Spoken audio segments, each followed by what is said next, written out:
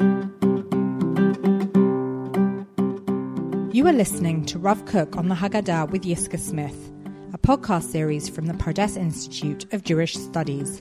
For more original Torah content, visit elmad.pardes.org. Welcome to Jewish Soul Food, providing spiritual food and nourishment to the soul, where we may encounter the divine presence within and perhaps hear the soul's unique still small voice, Hakol D'Mamad Daka, gently leading and guiding each of us on the sweet path of authentic living. Currently, we are exploring some of Rav Kook's illuminating insights on the Haggadah Shel Pesach. The focus will be on moving from the space of spiritual enslavement to freedom, from a place of scarcity to one of abundance, and from a limited consciousness to an expanded one.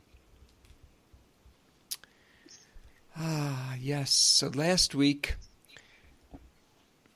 to give a short review, we completed our discussion exploring Rav Kook's teaching on Kadesh,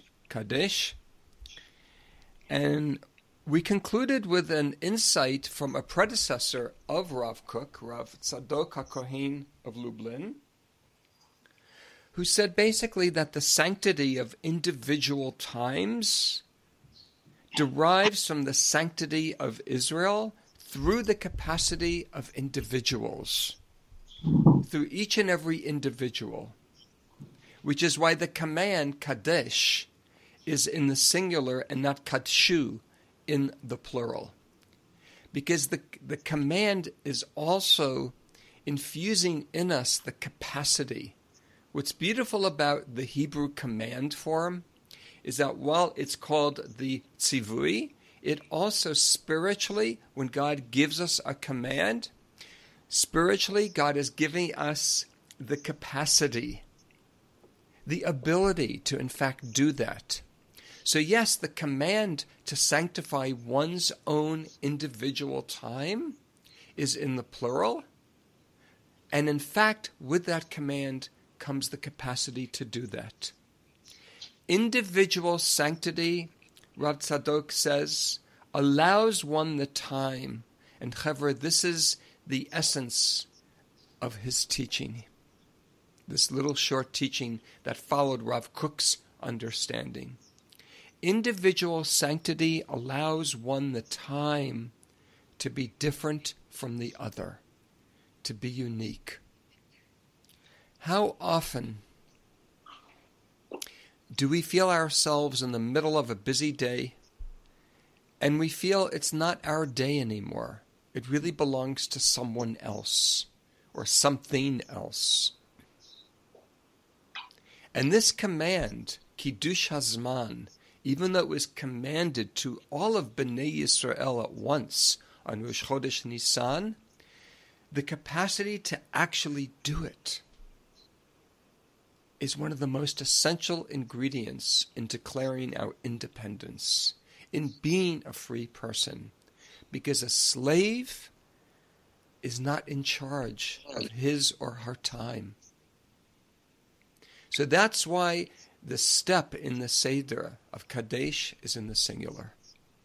So may we take control in the way we can. We know that the controller, the comptroller with a capital C, is surely not us.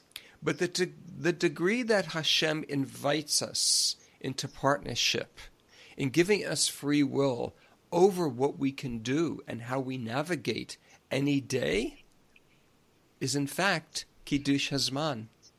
That is individual sanctification of one's time. We then moved to the next step. Well, we say it in a rhyme, or a chatz karpas, because we wash without the blessing, as we would when we wash with a blessing before bread. We'll discuss orachatz at a later date when we wash before the motzi and the matzah. and we discussed karpas. And basically, in summary, what we understood from karpas, according to how Rav Kook brings down and understands a piece of Talmud, a piece of Gemara, that eating a vegetable before a meal, that was a course reserved for the wealthy. Even if it's a simple piece of parsley, a simple piece of celery, a simple boiled potato, because what happens when we have a taste of a vegetable, it whets the appetite for what will follow. So he quoted Rav Chisda saying that Rav Chisda said someone who's poor should not have a vegetable before their meal, because it would almost be cruel to whet their appetite when their food is limited.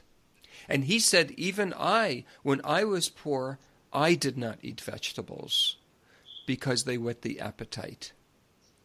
And from that piece of Gemara, Rav Kook then explained that we begin the meal already embracing abundance.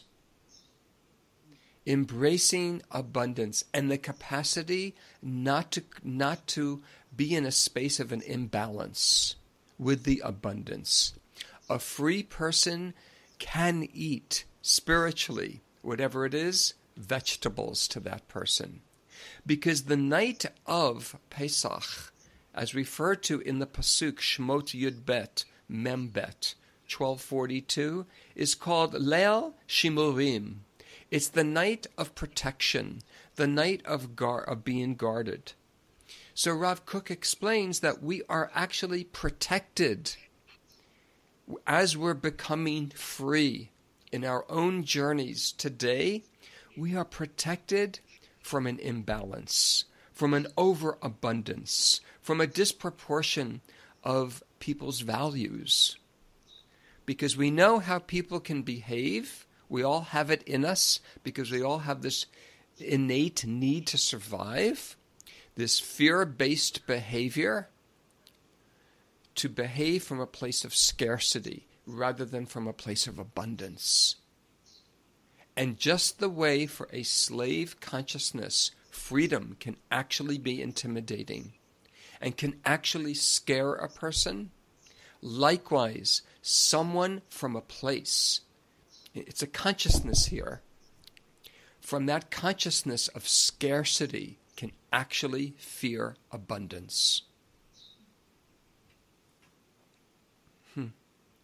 But if we hold on to spiritually what this night of protection means, and we trust the giver of abundance, the source of abundance, we never really have to worry about that. We'll be okay. In our newfound state of spiritual maturity, Rav Kook explains, we will be able to live in abundance rather than in the previous state of scarcity. How many people do you know, including yourselves at times in your own journey, really are afraid to be successful? There's been many books, many motivational speakers, many conferences and workshops literally about this. Rav Kook explains, however, we never have to worry about this if we trust. But he then concludes by saying that the spiritual maturation of being able to dwell in a place of abundance would never have come about were it not for the previous refinement in the smeltery of Egypt, in the Irvat Haaretz, in the depravity of Egypt. For reasons that are not always clear, we need to go through this experience of scarcity to whatever we feel we're enslaved to, where that consciousness of scarcity is so prevalent. The way we've been created, it's a necessary experience to be in that in order to move out of it, to go from the limited to the expanded. Which is why many people who, in fact, do that, and those of us who are in the middle of doing that, as we move more and more to this other side of abundance, we're filled with gratitude. We're filled with a sense of wonder. As Rav Kook taught a few weeks ago, this is the greatest pella. It's the greatest wonder that when we come from a place of scarcity, we actually can live in abundance. That's the deeper message of Karpas. In conclusion, we didn't have an opportunity last week to finish off his teaching, and that's where we'll begin today, this week. He concludes by saying, likewise, similarly, Karpas also has a different meaning. Well, of course, the rabbis are known for applying layers after layers after layers of meanings to any one subject. And if there's any one Rav who himself does this, it's Rav Kook. So simply put, Karpas means greens.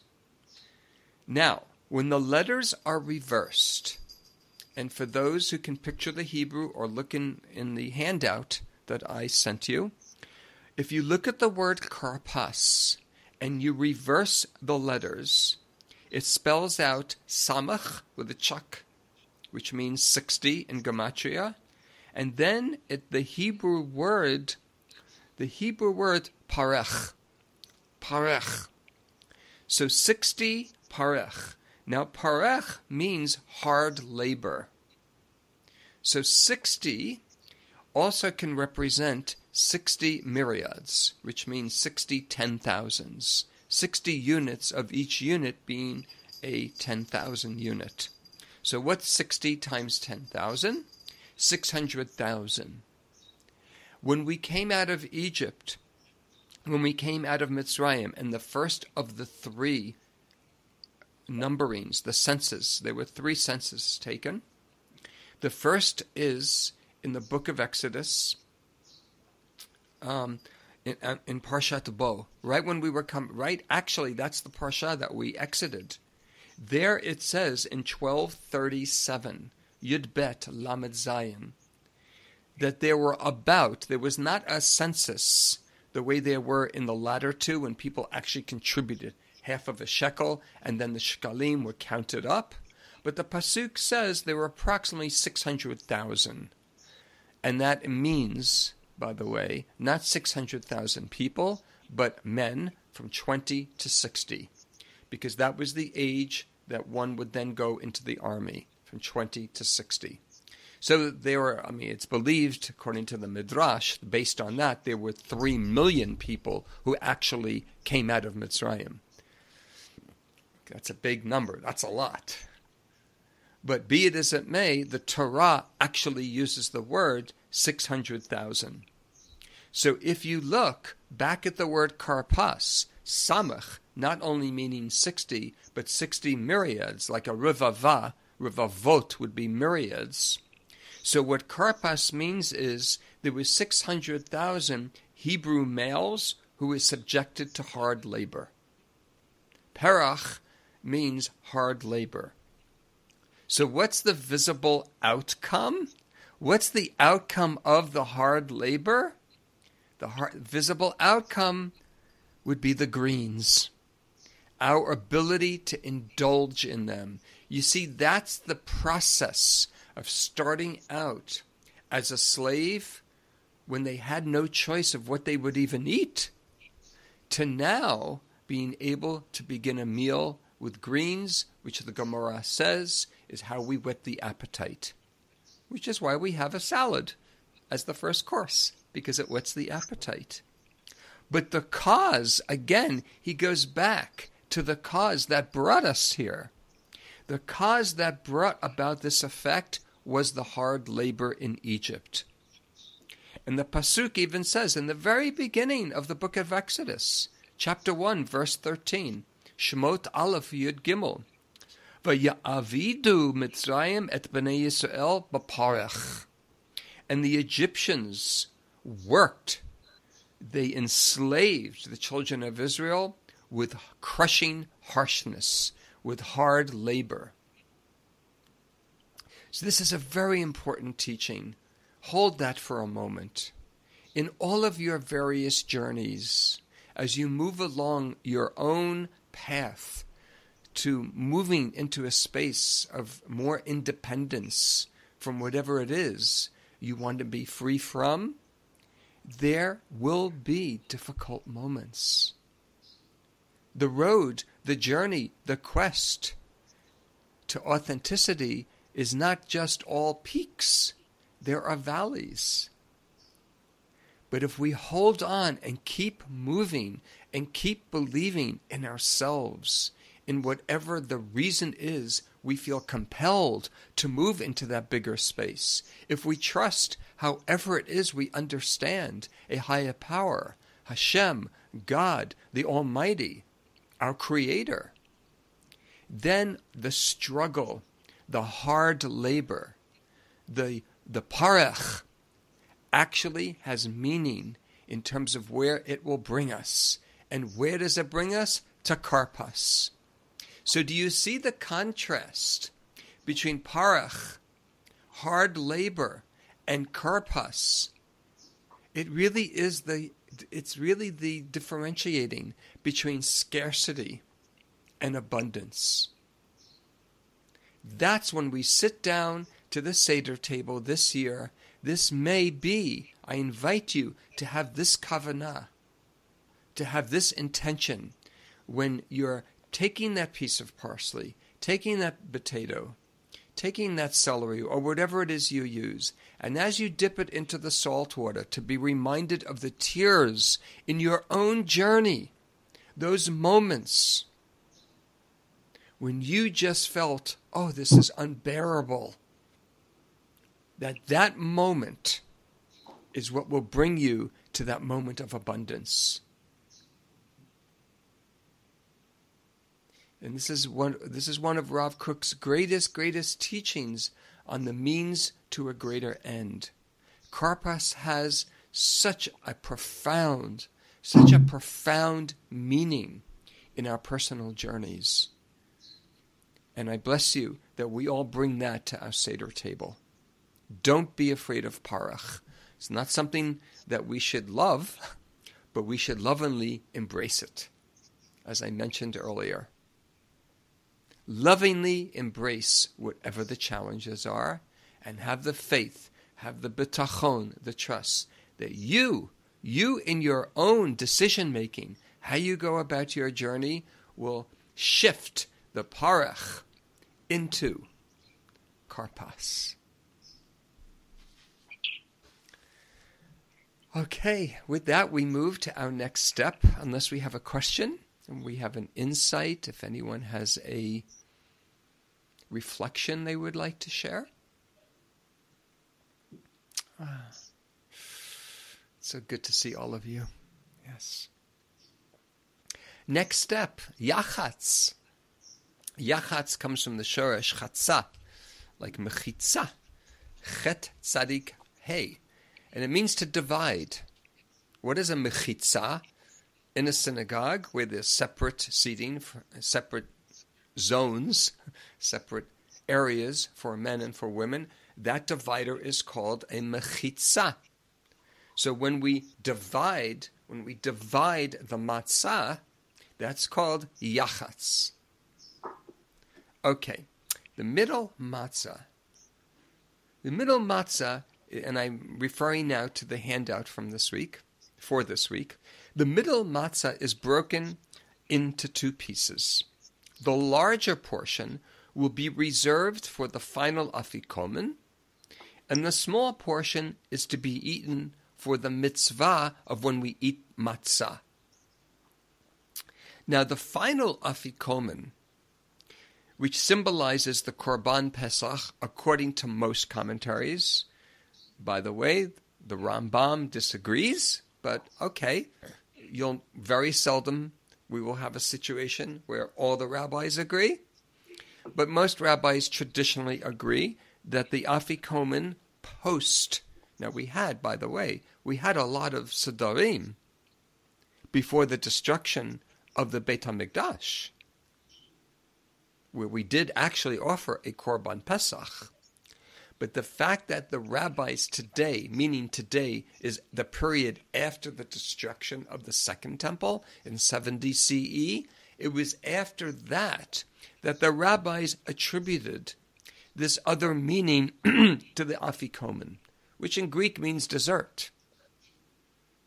It's then that there was this tradition to say it symbolizes the Korban Pesach, the Pesach offering. And the Pesach offering, they determine, is to be eaten al hasova. Hasova means on a full stomach. You know, in the Birkat HaMazon, we quote the pasuk, V'achalta v'savata uveirachta. You shall eat, you shall be satisfied, satiated, and blessed. So the word usavata is from soveya, to be satiated. So the rabbi said that we should eat. The final afikomen is to be eaten al hasova, on a full stomach.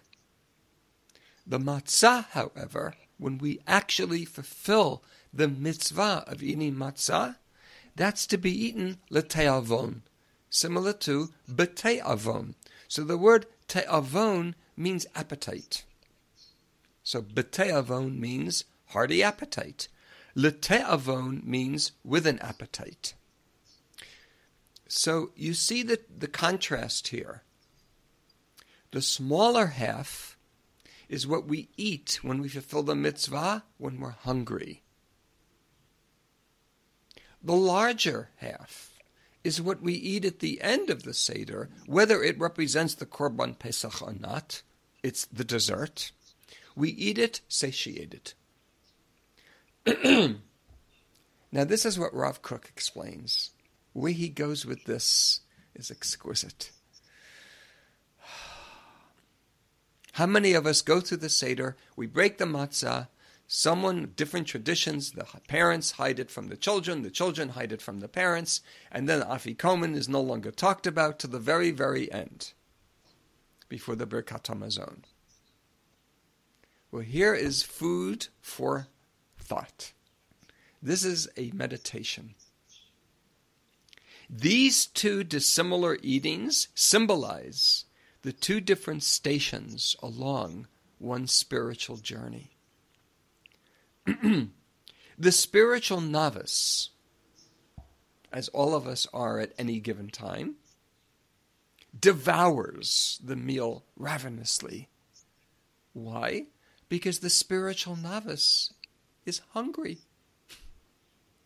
Is hungry. Like it says, we need to eat this matzah, lete'avon, with an empty stomach, hungrily. However, the more sophisticated, the more evolved, the adept,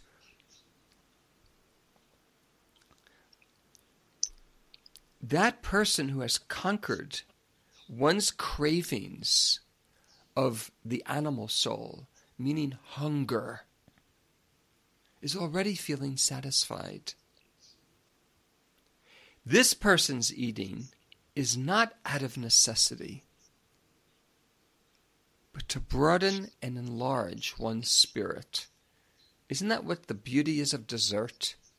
You know, we don't have dessert in the beginning of the meal, because dessert, just the way the salad, we're learning some dietary, interesting what Rav Kook is teaching us here. Why do we begin the meal with salad and end with a dessert?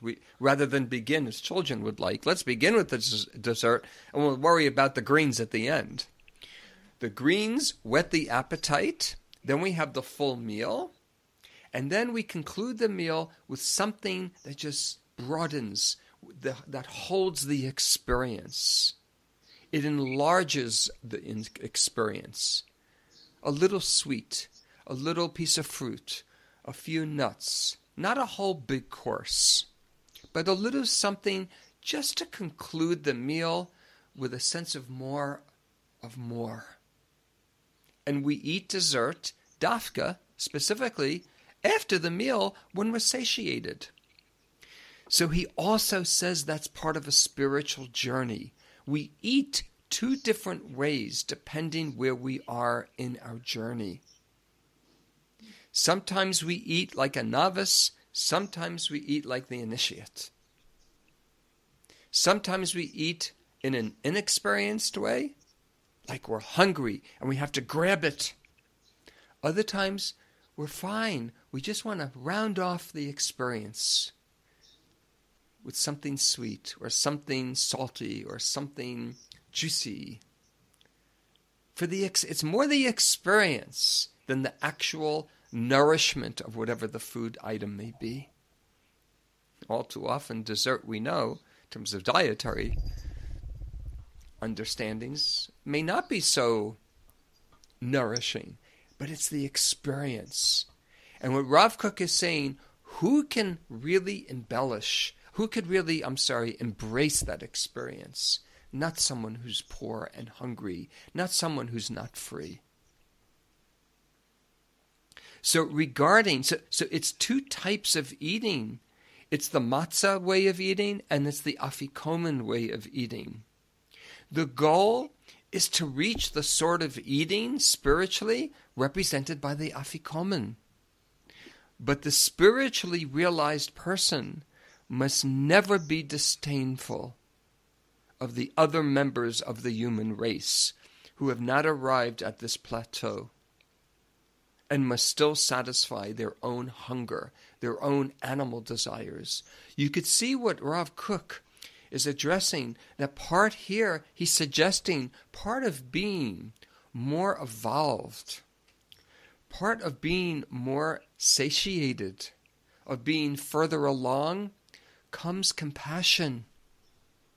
You know, a slave mentality, someone who's enslaved by either someone else or something else, may find compassion a much greater challenge.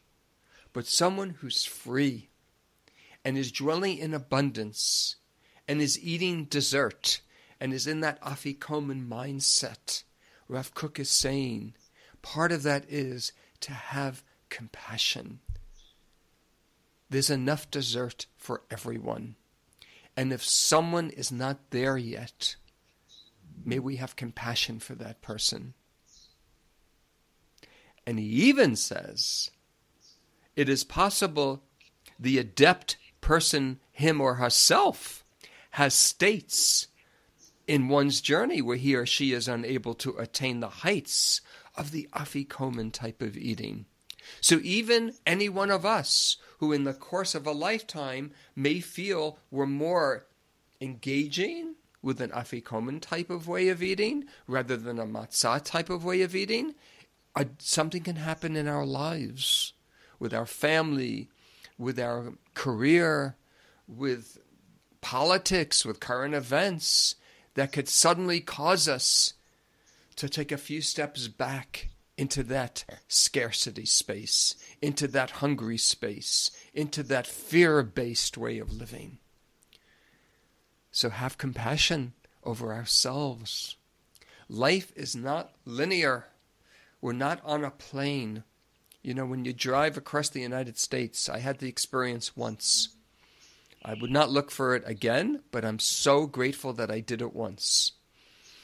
And when you get past, I don't know, I think it was past Ohio, it was several years ago, you go through the Great Plains, and you're driving and driving and driving, and already you've gone through Israel maybe 50 times.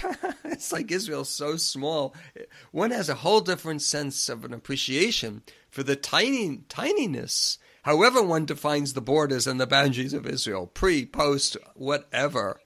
Nothing can compare, other than maybe Russia or China or these other great, huge land masses. But driving through the Great Plains, where it's all straight, it's all level, that is not a spiritual journey. So yes, we may have moments, these highlights, literally high, like a peak, but that doesn't mean there won't be times that we will fall. Just like a child, a young child, learning how to walk. Many times, they just don't get up one day and walk. There's a lot of falls. So what he's saying here is not only may we not disdain others for where they are coming from, but also in our own selves. Replace the disdain, the judgment, with compassion, with support, with encouragement to yourselves.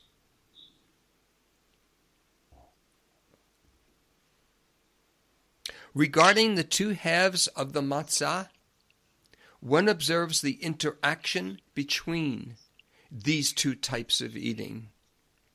The mundane eating relates the person who eats just to satisfy the animal desire in one when one is hungry.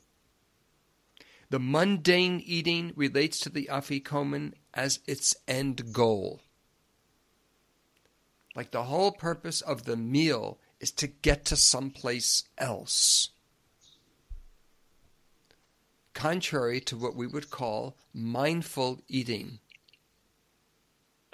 And we know, especially, look, we all have a child in us.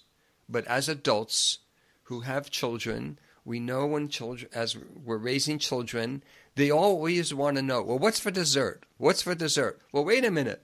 I cooked a whole Shabbat meal. It took me all day. And we just had a piece of challah and was serving a little salad. And you want to know what's for dessert? Yes, because they're children. They're children. And we all have that part of us. We already want to get to wherever it is we're supposed to be going. And we're so focused on dessert, on the afikomen, that we're not experiencing whatever it is gets us there. I was just recently on a mindful, silent 48-hour retreat, meditation retreat. And one of the practices that we engaged in from time to time, it's called mindful walking. Usually when we walk, we don't think about walking. We just think about where we need to get to. And will I walk? Will I drive? Will I ride a bicycle? Do I take a taxi? And we think about the end goal. So if I decide to walk, I'm walking to the shuk to buy things for Shabbat. So already my mind, as I'm walking, I'm in the shuk. And where do I go first? Do I get the vegetables here? Do I get the fruit there? I need to pick up the chicken there. And then in my mind, and I'm not really mindful of my walking, because the walking becomes a means to the end. Mindful walking is when you just look and you take your time and you just look at your feet, the lifting up, the putting down, how the body acclimates, the imbalance. Every time we lift up one foot and move, and then lift up that foot and move, just that whole process, you could do it for 5 minutes. Afikomen way of living is, I never really think about it. I'm always focused on the end goal. So the mundane eating, Chevra, relates to the afikomen as its end goal. The spiritual eating, though, of the afikomen, on the other hand, is a possibility only because of the prior stage of the more prosaic, the more commonplace eating of the matzah. The only way to get to that afikomen is to eat the original matzah.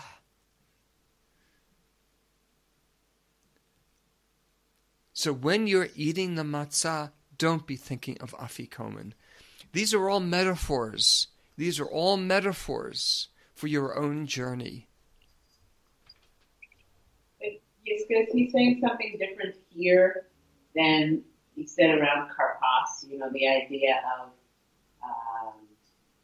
from scarcity, you move from scarcity to abundance. It seems like it's the same metaphor. It's similar, but there's a different nuance here. what he explained with the karpas is that the bitterness, the embittered labor that the Hebrews, that the Bnei Yisrael, the children of Israel, experienced was part of the process in becoming free. That's why there's that change of letters.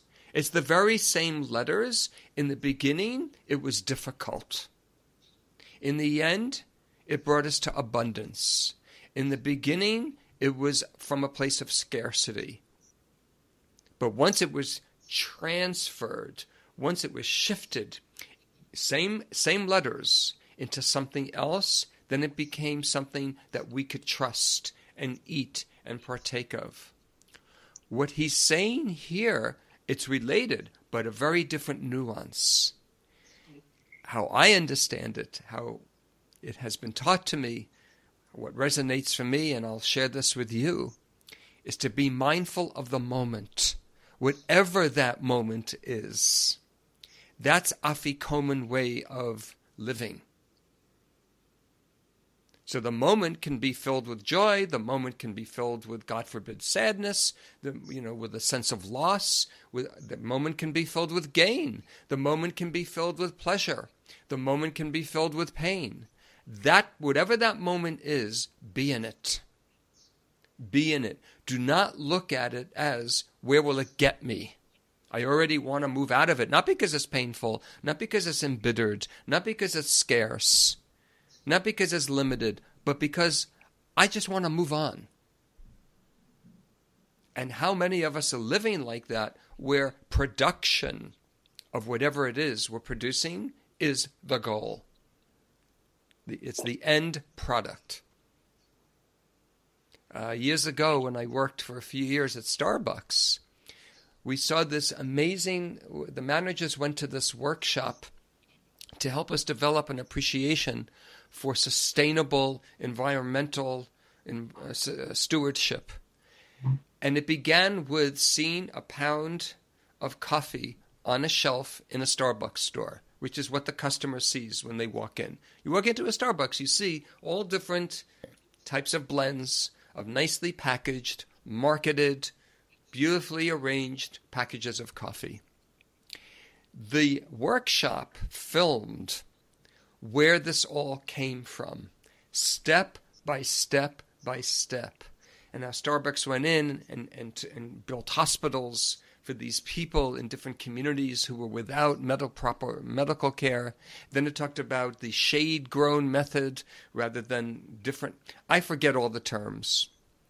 But what I do remember from this workshop is mindful living.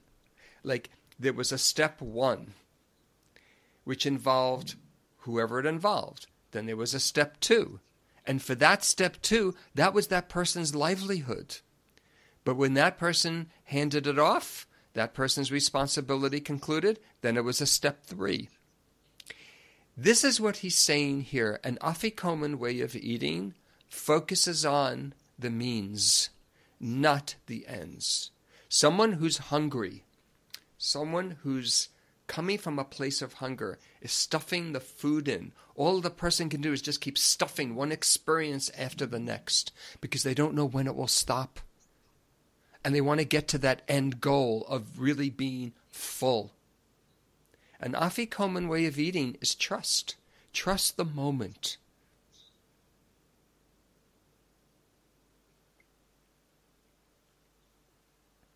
So the symbolic act of breaking the matzah in two is a very visual way, Chevra. And this is what you can experience this Pesach. It's a visual way of declaring that in the history of an individual, not only the ends are important, but the means as well. Not only the final stage of Afikomen is important, but the intermediate stage of matzah as well. Think back. You're all successful A players.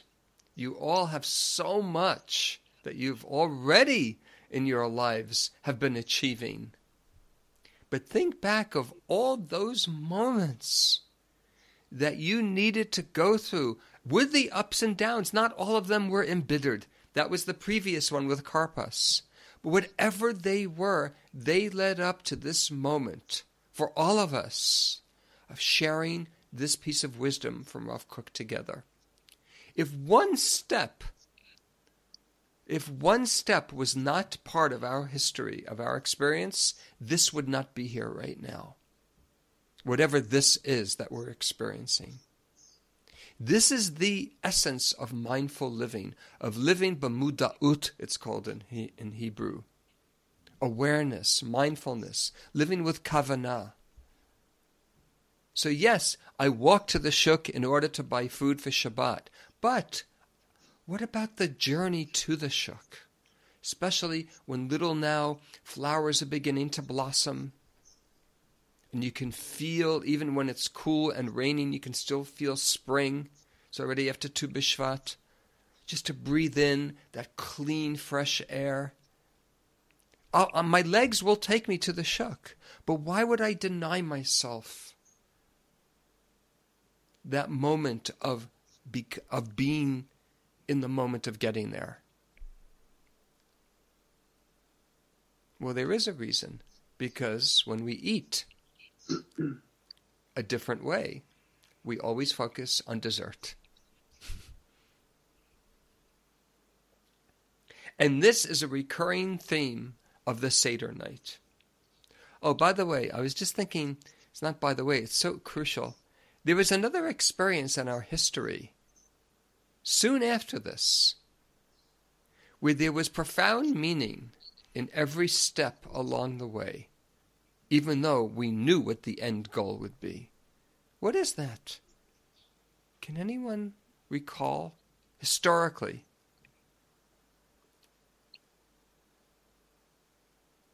What happened after Yetziat Mitzrayim? After the giving of the Torah? After the building of the Mishkan?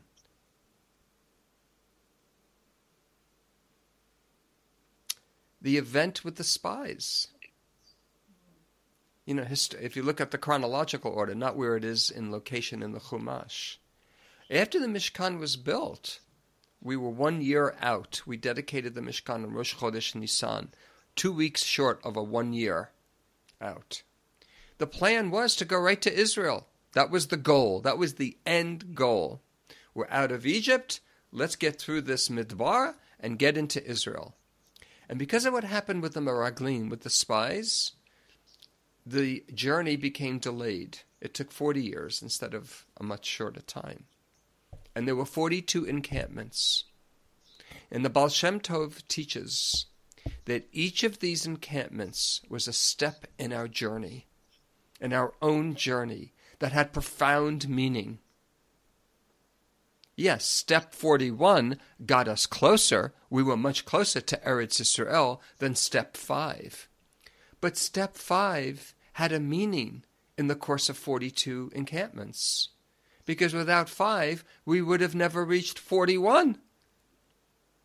So one of the spiritual lessons of the whole 40-year experience in the Midbar, in our own spiritual wilderness, is where am I encamped now?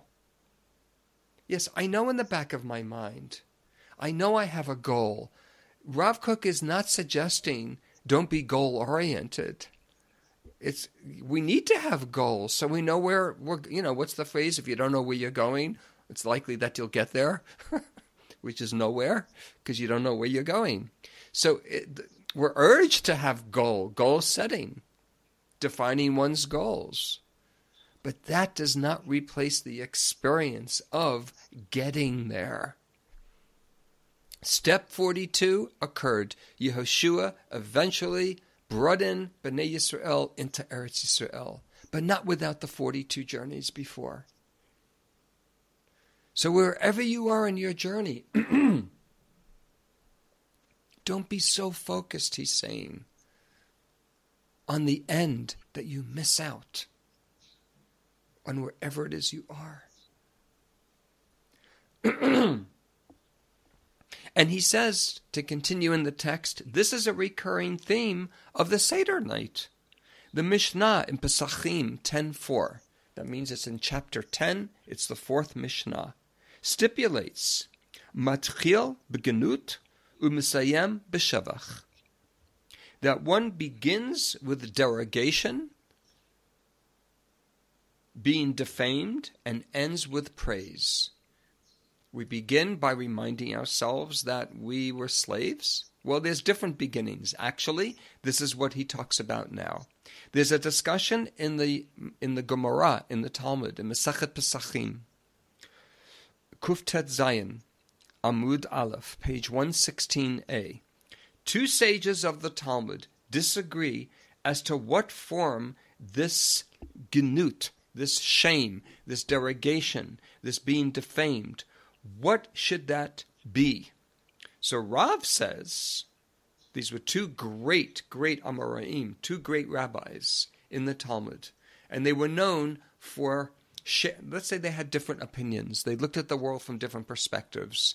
So there's always a Rav and a Shmuel. Whenever you hear Rav, you hear Shmuel.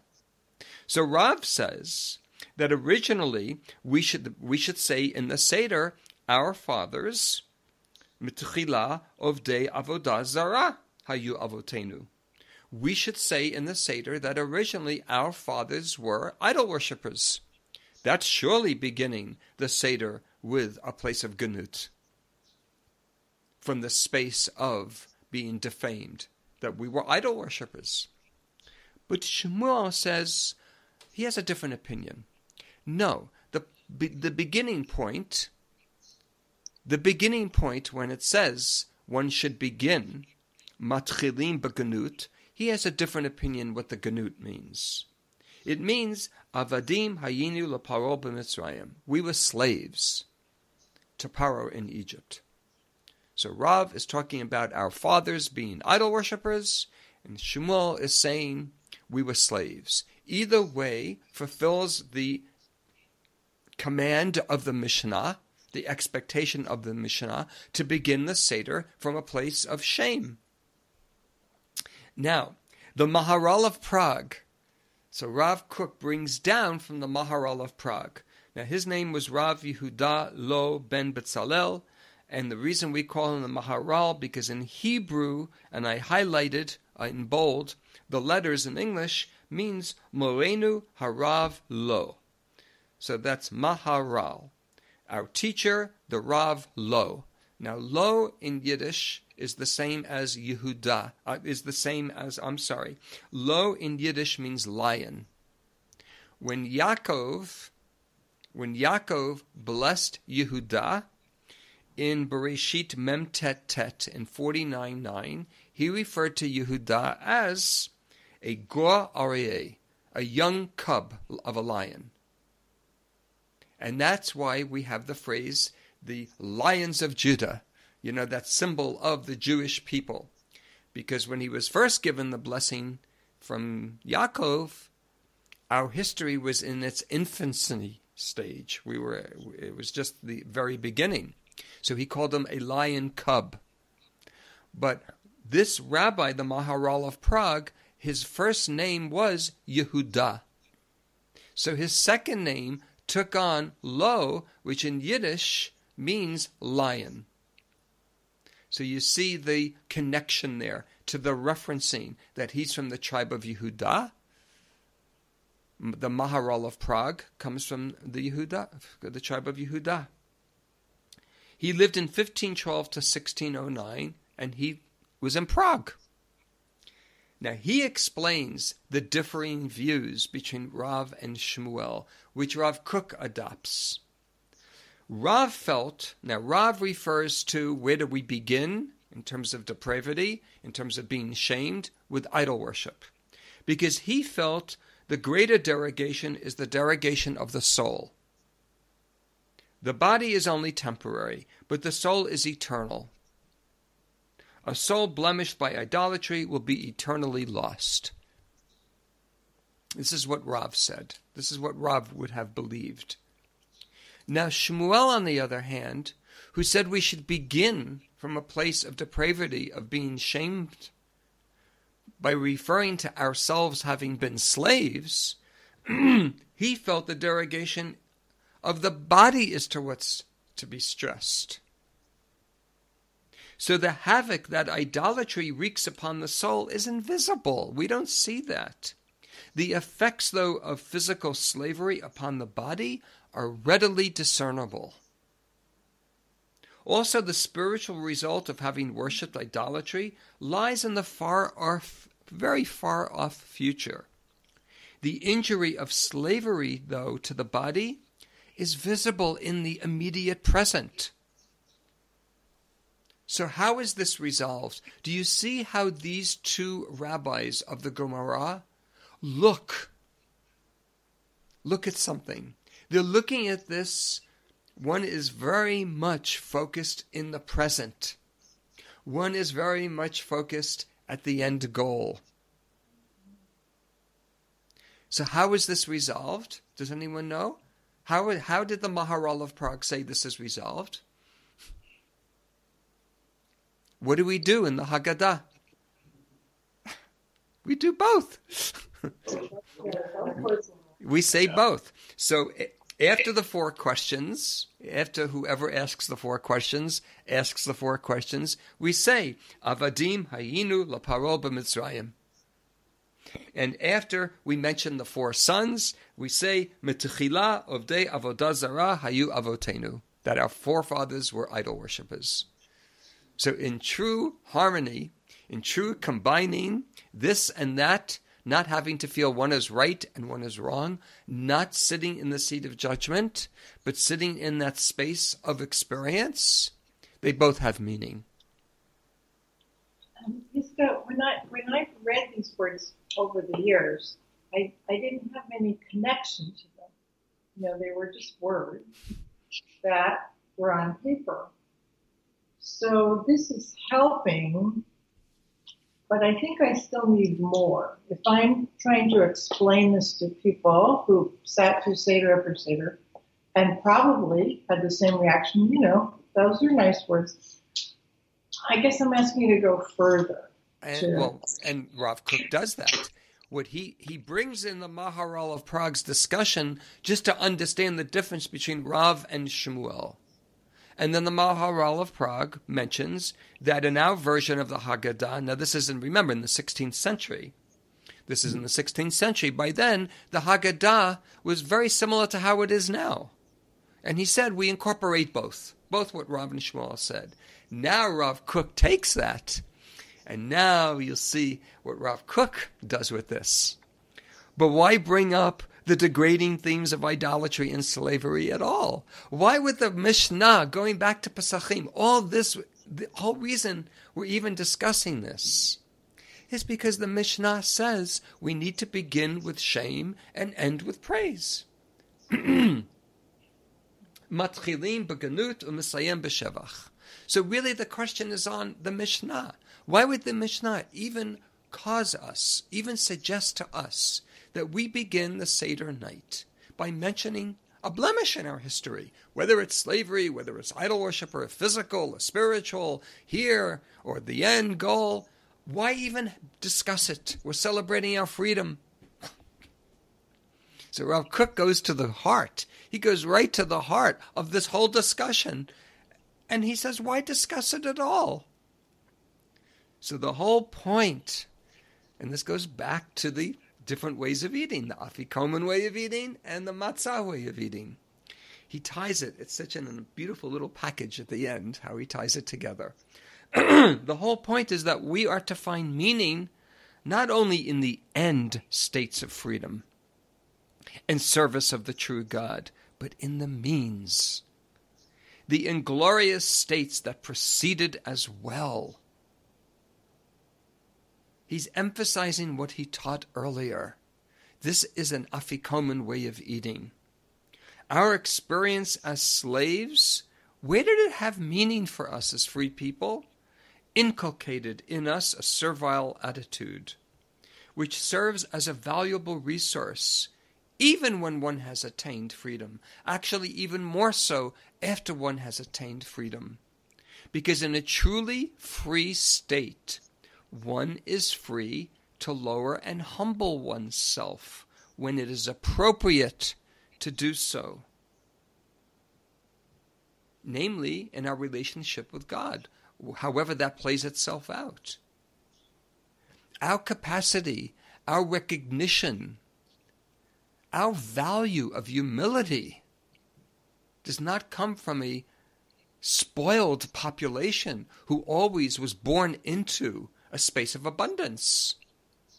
So the fact that we refer to our own history as being one where we endured slavery means we have it in us as free people to choose when to be subjugated, when to defer to a higher power, to another will, even in conflict resolution.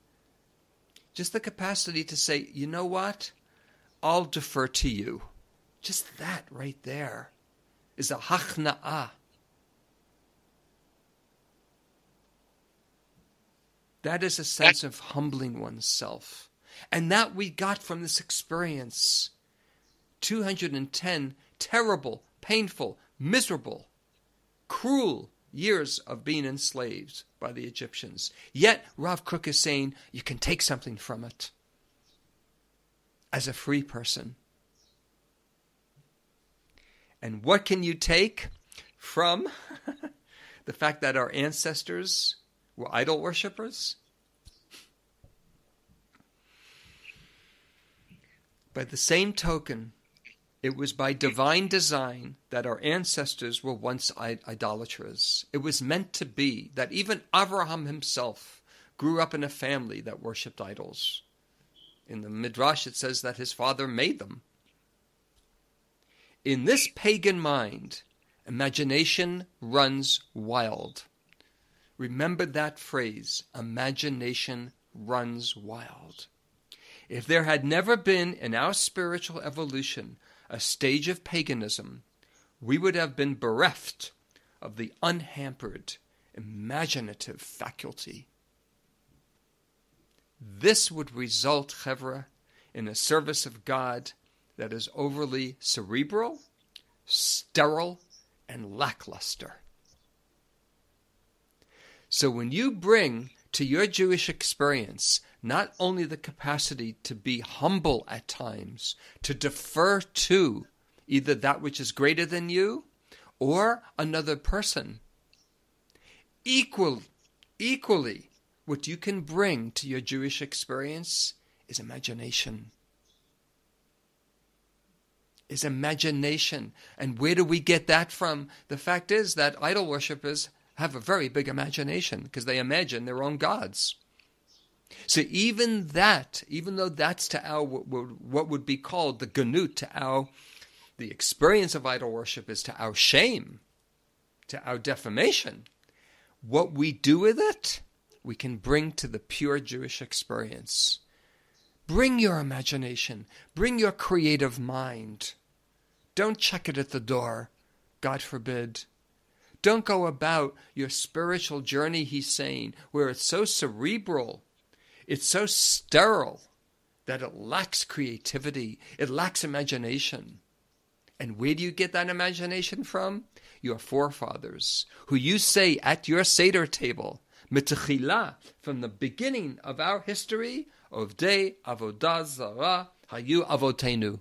This is where I come from. I come from a people that worshipped idols, equals, had imagination, and I come from a people who were enslaved, equals, I can be humble. And if I can be humble and know when to as a free person, and if I can draw on that sense of imagination and know when to, my gosh, weren't those parts of our history themselves adding meaning? Isn't that maybe what it means to begin with Ganut and to complete and to finish with Shevach, that I can take and refine out of that something that I can experience as a free person, where my experience as a free person is even more, is more layered, is more there's a complexity to it, that without those two experiences, it would be, again, a flat plane. So I leave you with that. I hope that in part answers your question about where to go with this. This is all from just breaking the matzah. We've just broken the matzah here. So we're a little bit over time. So unless there are any pressing questions, I would urge you, and I do urge you, to jot them down. Please jot them down now while it's fresh. And let's begin next week's learning with any questions or insights as to Rav Kook's understanding and teaching on Yachatz, including the Maharal of Prague, including the Machlokat in the Gemara, including the phrase from the Mishnah. Okay, thank you very much. Thank you. Thank you, Scott. Thank you for downloading this podcast. For more original Torah content, visit elmad.pardes.org.